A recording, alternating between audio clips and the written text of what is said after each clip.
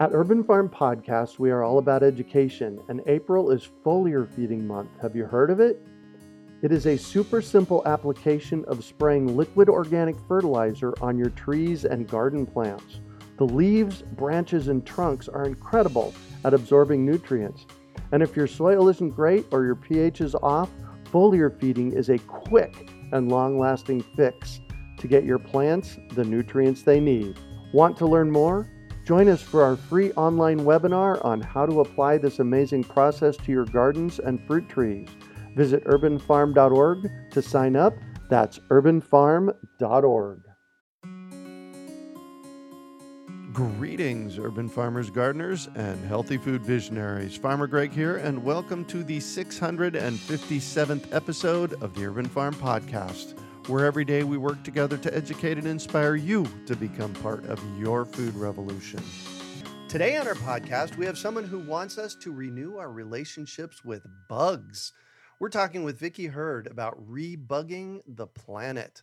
Vicki is the head of the Sustainable Farming Campaign for Sustain, the Alliance for Better Food and Farming, with over 100 nonprofit organizations.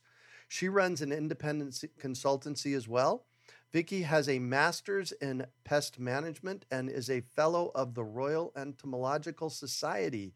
As an experienced and award-winning environmental campaigner, researcher, writer, and strategist, working mainly in the food, farming, and environmental policy area, Vicki has worked on government policy for many years.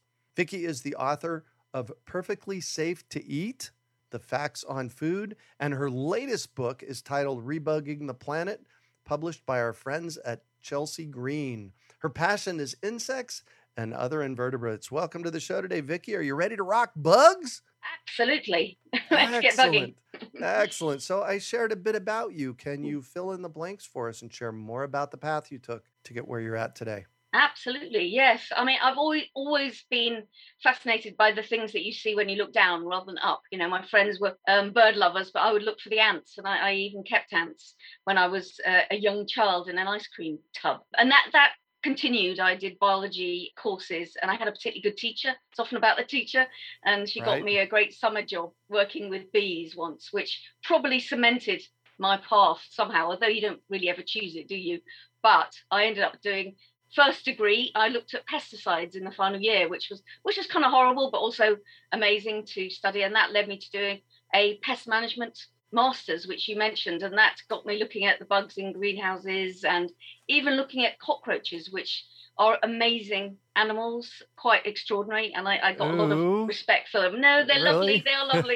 They're very important detritivores. They eat the mess that we don't want to eat and convert it into useful nutrients. So I got so into it. But I ended up, through some sort of chance, working for Friends of the Earth, which is one of our largest environmental justice organizations in the UK. And you have Friends of the Earth in America as well. So they were great. And I learned all the skills of campaigning there and done that ever since. Nice. And so let's just talk about your master's degree, because I actually took one whole semester of a class called IPM. Can you tell us what IPM is and tell us a little bit about your master's, because I'm fascinated about that. Yeah, no, it was amazing. I think I was pretty lucky to get to do it, actually, and to get the money, because we're talking about 1989, 89. And I'd just come back from Ecuador, where I'd been to the rainforest. So I was even more bugged up, as you say, because I saw some incredible animals there. But I ended up doing this course and learning all sorts of ways of controlling pests, and the actual course was development of pest management systems. So it was looking at all the tools. And you mentioned IPM, which is integrated pest management, which is literally means using any chemicals as a very last resort, if at all. You use natural systems, you use cultivation, you use different breeds, you use your brain and skills and nature to manage the pests. And it's really on the up now. It's really exciting how many farmers are starting to use this, partly because chemicals are very expensive and farmers are struggling against a harsh marketplace. But they also can see the benefits of protecting the predators of their prey or their disease carriers, etc. So it was a really good course to get to know all the different routes. Yeah. Wow. And you and I were in college about the same time. I went back to college in 1999 to get my bachelor's and master's degree. And so... learning late in life, yeah.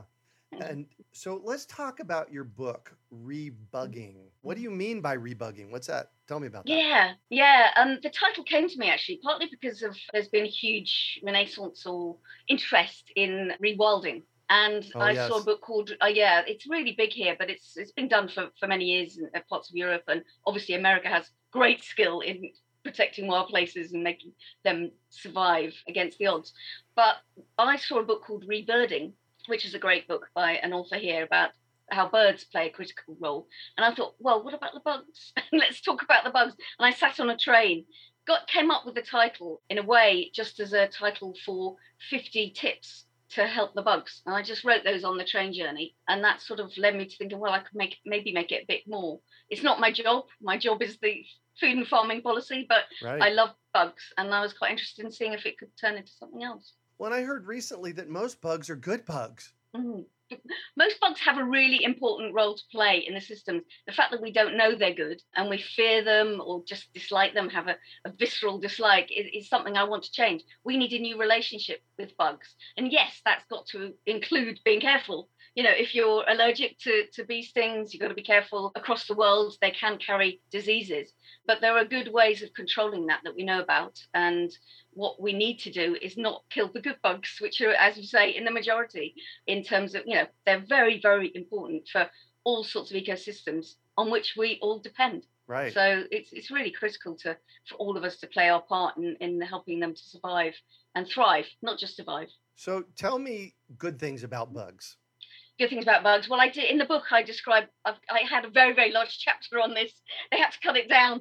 There's so many ways, but obviously everybody knows about pollination. There are an awful lot of bugs that pollinate, not just bees. They pollinate plants, allowing the plants to create the fruit or other crop products that we need for eating, or coffee and chocolate, those vital items in our diet. But also fruit and veg. They are really critical for many crops. And there's moths, spiders, wasps, bees, all loads and loads of invertebrates that do this.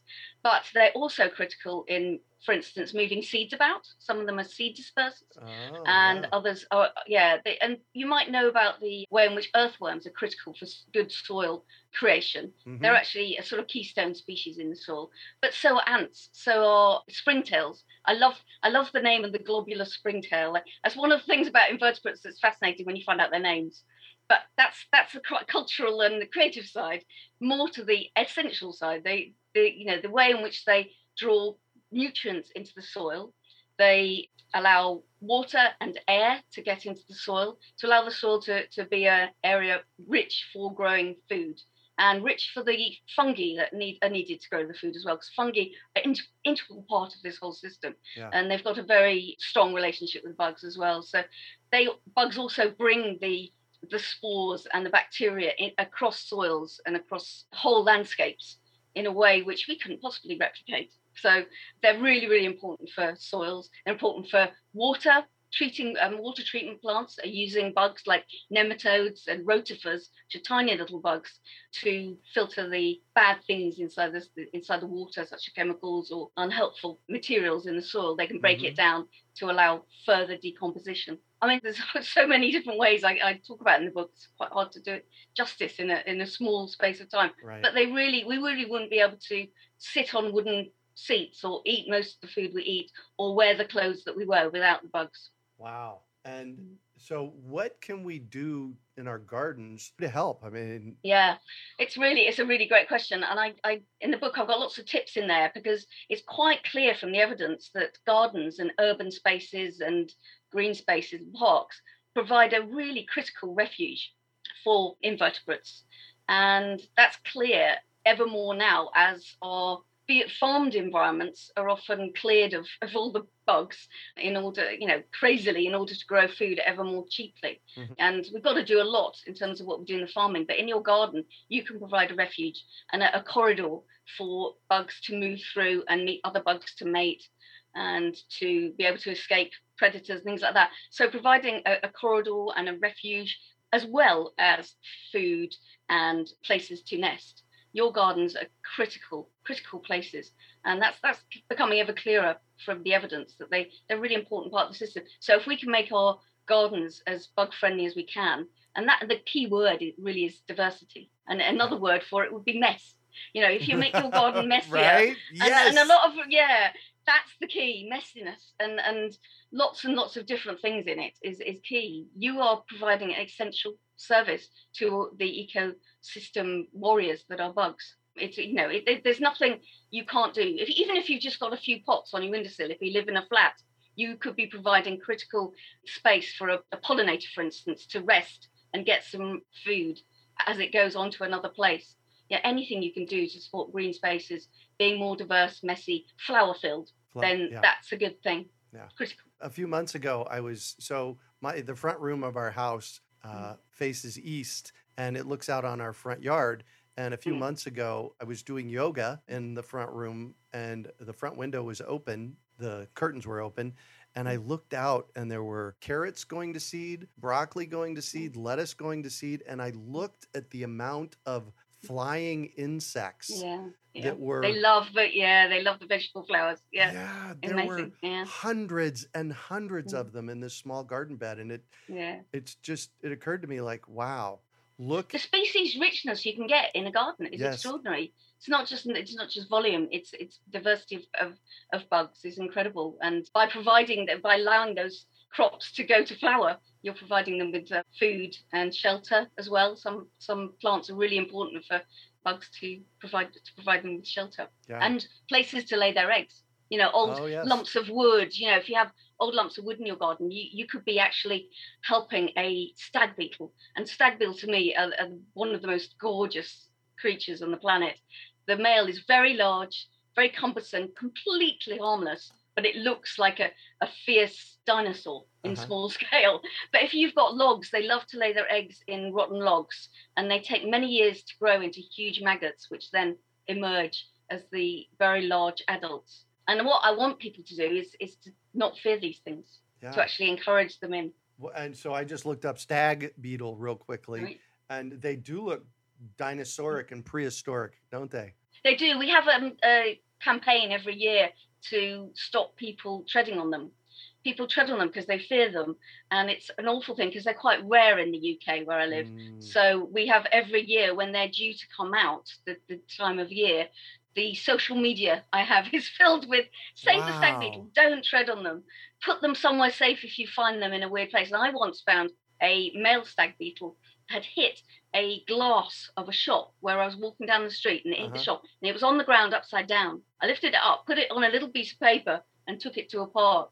Everybody can do that, and they are completely harmless. Right. And they're beautiful, beautiful. Yeah, and that happens occasionally. So with what I do, with the work that I do in the world, I get a lot of emails and calls. Oh my gosh, I have this in my yard, or I have mushrooms in my yard, or I have this particular bug in my yard, or I have bugs in my yard. How do I kill them? And what I really try and do is shift people's perspective, especially with stag beetles and some of the other bugs that look like they're really vicious, right? Yeah. But they mostly aren't. Spiders must come up every now and then as well. Spiders that people really, there is almost a visceral fear of spiders, which would be great if people could not pass on to their children. Some people naturally are, I think, and they have a phobia, and that's something to be obviously very aware of, but don't transfer that phobia to other people. That's what I would say, because spiders are amazingly important as well, not least in terms of pest control. In your house, they will eat tons and tons of flies that you don't want in your house. So, and even fleas, they will eat fleas. So there's an awful lot of good that these bugs, even though they look frightening, they won't really touch you. You're far more of a threat to them than they are to you. Right. So look after them.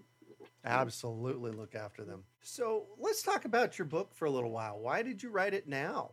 Well, the evidence has got ever stronger. You might have seen the headlines, the Insectageddon. We've had that all over in the UK in the media.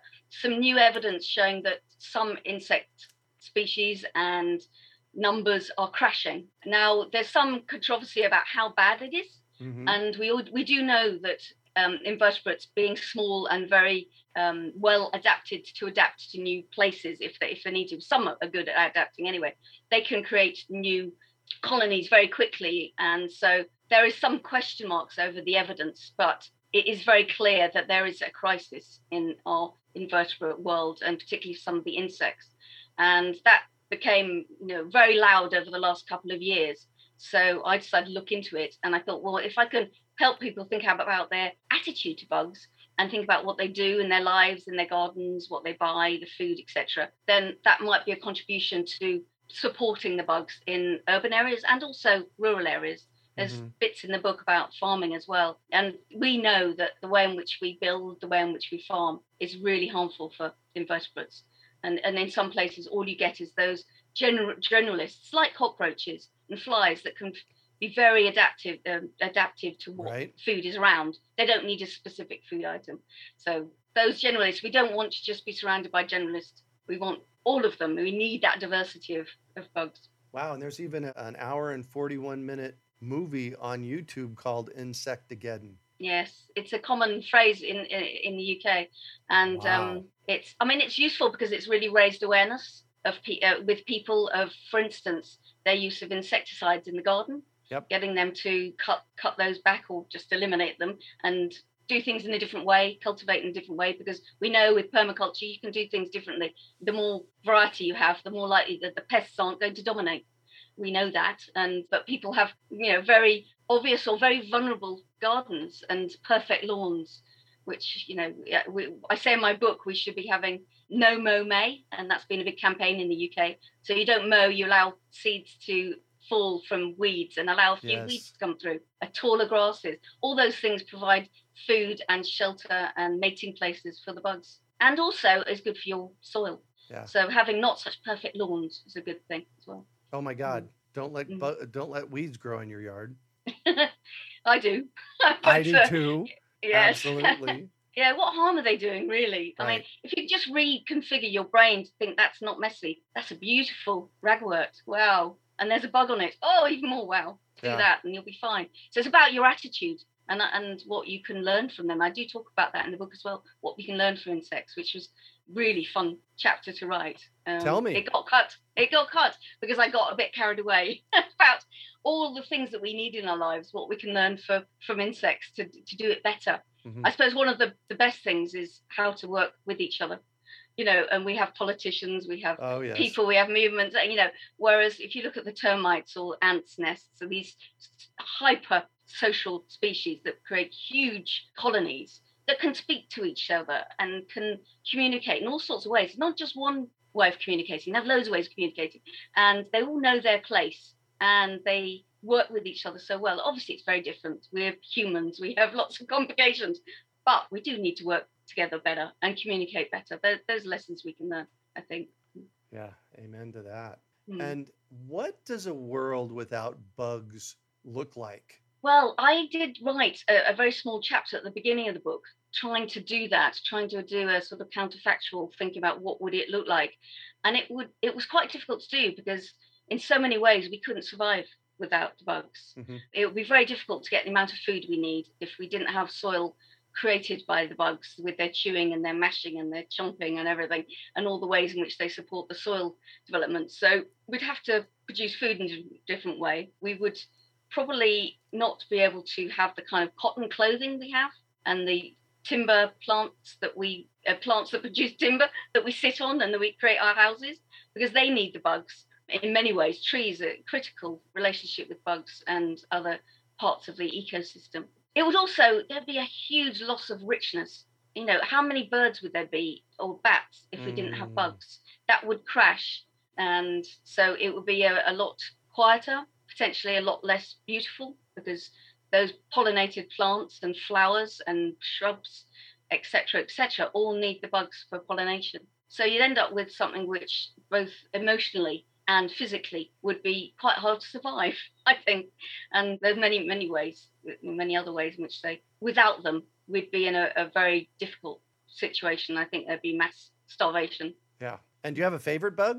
I find the idea of a favorite bug quite difficult, but there's always one that comes to my mind, which is it's called the cockchafer or the maybug. And it's a large beetle, a bit furry around the edges, and it has the most exquisite antennae. The things on the top of their heads through which they listen and find out where their feed or their mate is. And it's just a beautiful, beautiful large beetle that clumsily moves around in May and June time, but it has actually got a bad history to it, in fact. And I do recount this in the book.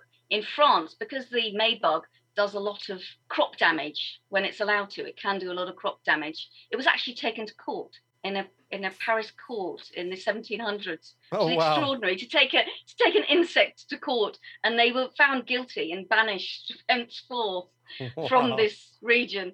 Crazy, but true, apparently. And yeah, I think the cockchafer is just a beautiful animal. So that, but I have also got a giraffe-necked weevil on my shoulder as a tattoo, because for me, the giraffe-necked weevil, which only exists in Madagascar, is a unique expression of the diversity of insects in particular. I like all invertebrates, but it's such a stunning little animal, so extraordinary. And you've mentioned a couple of times insects and other invertebrates. Have you ever studied and or done anything with water invertebrates?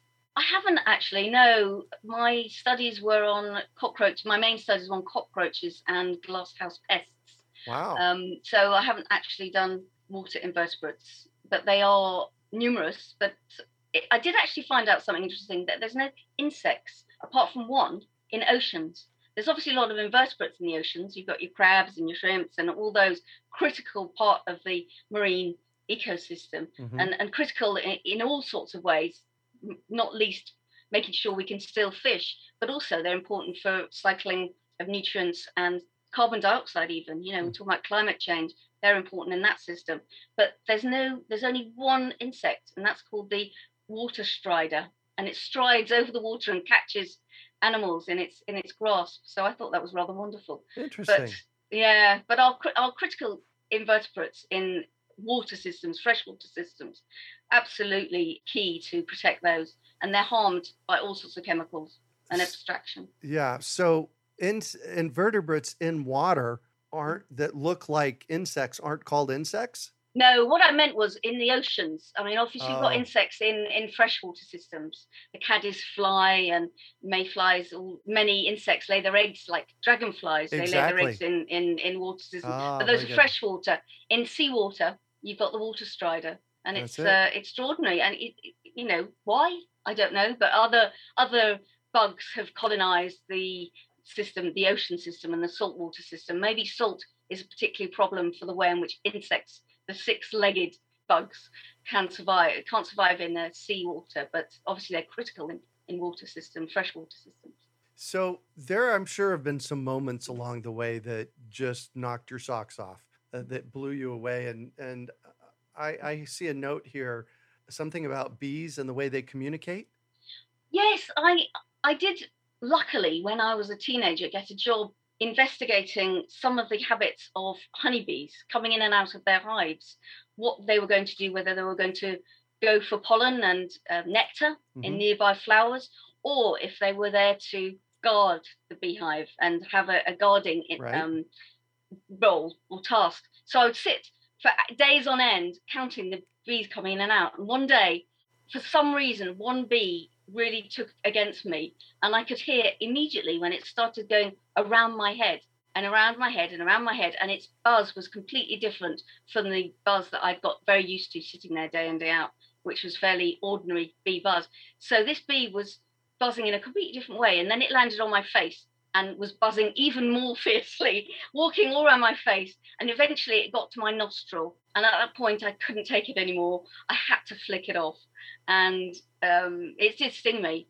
But what I remembered was the communication it was making to me. It was saying, "You big, huge monster next to our nest, you're a risk, go away." It was telling me that. I didn't, so I got stung, and I never forgot that. And I loved that job. It was incredibly rewarding, learning about all the communication tools that bees and honeybees use in a hive. Right. Pheromones, waggle dance. They dance to tell you where the best nectar sources are, and they've got all sorts of different dances depending on the weather and depending on where the sources of nectar are. They're brilliant. So I know they communicate, but that bee was communicating with me directly, right? and I felt blessed. Except I have still got the scar on my lip, but wow, it was worth it. So your book, Rebugging the Planet, the remarkable things that insects and other invertebrates do and why we need to love them more. Love that. And there is there's a couple of other places that we need to go before we transition, and not just in the garden. Tell me about that. Absolutely. What you do in your garden and your house is critical, and I want everybody to do those things. But you can also really support the bugs by getting involved in local campaigns, local parks and initiatives, but also in what you buy, your food you buy. If you can go food with a minimum pesticides, organic, or grow your own, obviously that's fantastic without chemicals. And what clothes you buy. Clothes are a critical part of the problem because we're all buying more artificial fibers, which creates microfibers, which are creating huge problems in freshwater systems for the bugs because they eat the plastic instead of what they're supposed to eat. And as we know, their gut is where a lot of good things happen because they break up leaves and things and release nutrients. So it's all those things, but it's also how you interact with the community and with your politicians. Choose politicians that love bugs and understand what they need to do. Well, thank you. Thank you so much for that. I'd like for you to talk about a time you failed, how you overcame that failure, and what you learned from it. Well, one of the failures I see most in my campaigning life is with a bill that it's a piece of legislation I tried to get passed in government in the late noughties, about 2010. And I relied on some politicians who let me down at a critical point in time when a vote happened. Mm-hmm. And from that, I learned, don't put all your eggs in one basket and have a campaign that covers several different tools, several different theories of change, but also don't rely on politicians, which we know we can't. And so that's something right. I sort of already knew, but it did hurt at the time. Yeah. I won't even go there. I hear you.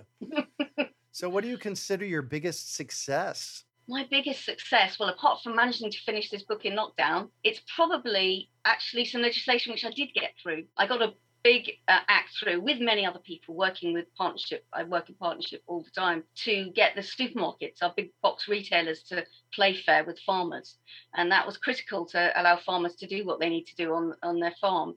And I also had some successes with the Agriculture Act, which has just been passed. So have had some successful legislation, which is important because voluntary action by supermarkets and others is never going to really do what we need. It needs to be set in law. Yeah.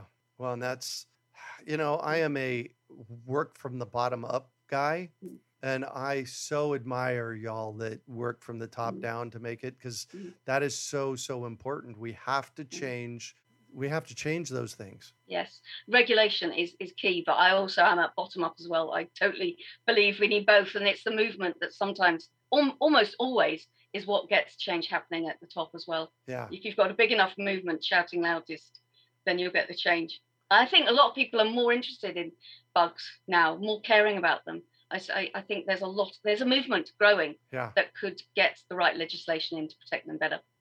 A very curious thing that happened this year is that in the United States, glyphosate Roundup has been banned.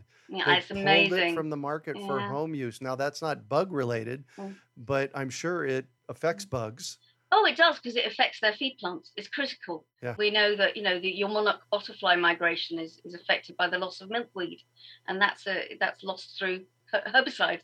So it's an amazing action that you've done in the US, and what it means is that farmers will have to change their system. Hopefully they won't just choose another chemical, and they won't be able to. They need to change the systems to get it to work better and have different plants, so they can actually have a working agro ecosystem. Amen to that. What drives you? Apart from the bugs and the nature, which I love and always have, and the evidence that it's being harmed, that is my big driver. But I also, going back to what you said about being bottom up, it's the people I come across who are doing amazing, either campaigning or practical actions, growing in an incredibly concrete filled area, growing some wonderful garden or protecting a particular ecosystem. They make me cry when I come across these wonderful local groups. Yeah, for years I went to a local groups conference with Friends of the Earth, and I always cried because listening to these amazing people doing stuff voluntarily and getting to grips with some of the most arcane, ridiculous laws at a local level that could protect the environment. And they were brilliant and wonderful people. I was getting paid, I was getting a salary, they weren't. So that made me really emotional, so I say. Yeah. Wow. And if you could recommend one book for our listeners, what would it be and why? Can I have two? Can I have fiction and non-fiction? Please go. Yeah, well, Absolutely. I'd have to say Flight Behavior by Barbara Kingsolver is possibly one of my favorite fictional novels that covers the environment, but it's a wonderful book in itself. She writes like a dream. So Flight Behavior by Barbara Kingsolver. But I've just read a wonderful book by a man called Merlin Sheldrake called Entangled Lives. And it's all about how fungi are actually totally critical to our very existence. Yes. In the first place. You know, they were there before anything else, practically. And it's a wonderfully written book. And I was just very inspired by it. As a biologist, it was very interesting, but I think it would work for anybody who's vaguely interested in how a garden works. It's fantastic. Yeah, there's a lot of information over the past 3 or 4 years that's come out about fungi and yeah. And you've got the radical fungi folk, radical mycologists, which I think we need radical entomologists now. But I love the idea of radical. Yeah, we'll take sort of doing it all, not letting any barriers stop you protecting these or growing them and growing unusual varieties, etc., etc. So yeah, let's all get radical. There you go. I'm in. What one final piece of advice do you have for our listeners? Well, I think your listeners are probably all very good at what they do in terms of protecting bugs. So I would ask them to spread the word and spread visuals as well. I find having on my smartphone now, having pictures of bugs in my garden, I found amazing amount of bugs. Just talking to people about it, talk to family, workplace, and your council, your local authority about what they're doing to protect the bugs in the local area. So basically shouting about rebugging and rebugging your very community. That would be what I would ask them to do, because they're already probably doing quite a lot in their own home. Nice. So the book is Rebugging the Planet, the remarkable things that insects and other invertebrates do and why we need to love them more.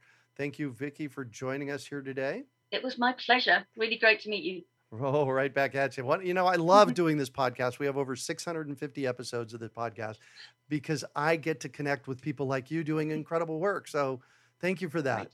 Thank you. So how can we find you? Well, I have set up a website called www.rebuggingtheplanet.org. So rebugging is all one word. Mm-hmm. And I've put some tips and why I wrote the book and some of my photographs. So you can find me there. And you can find my book in Chelsea Green Publications. Perfect. And in bookshops everywhere, I hope. There you go. Absolutely.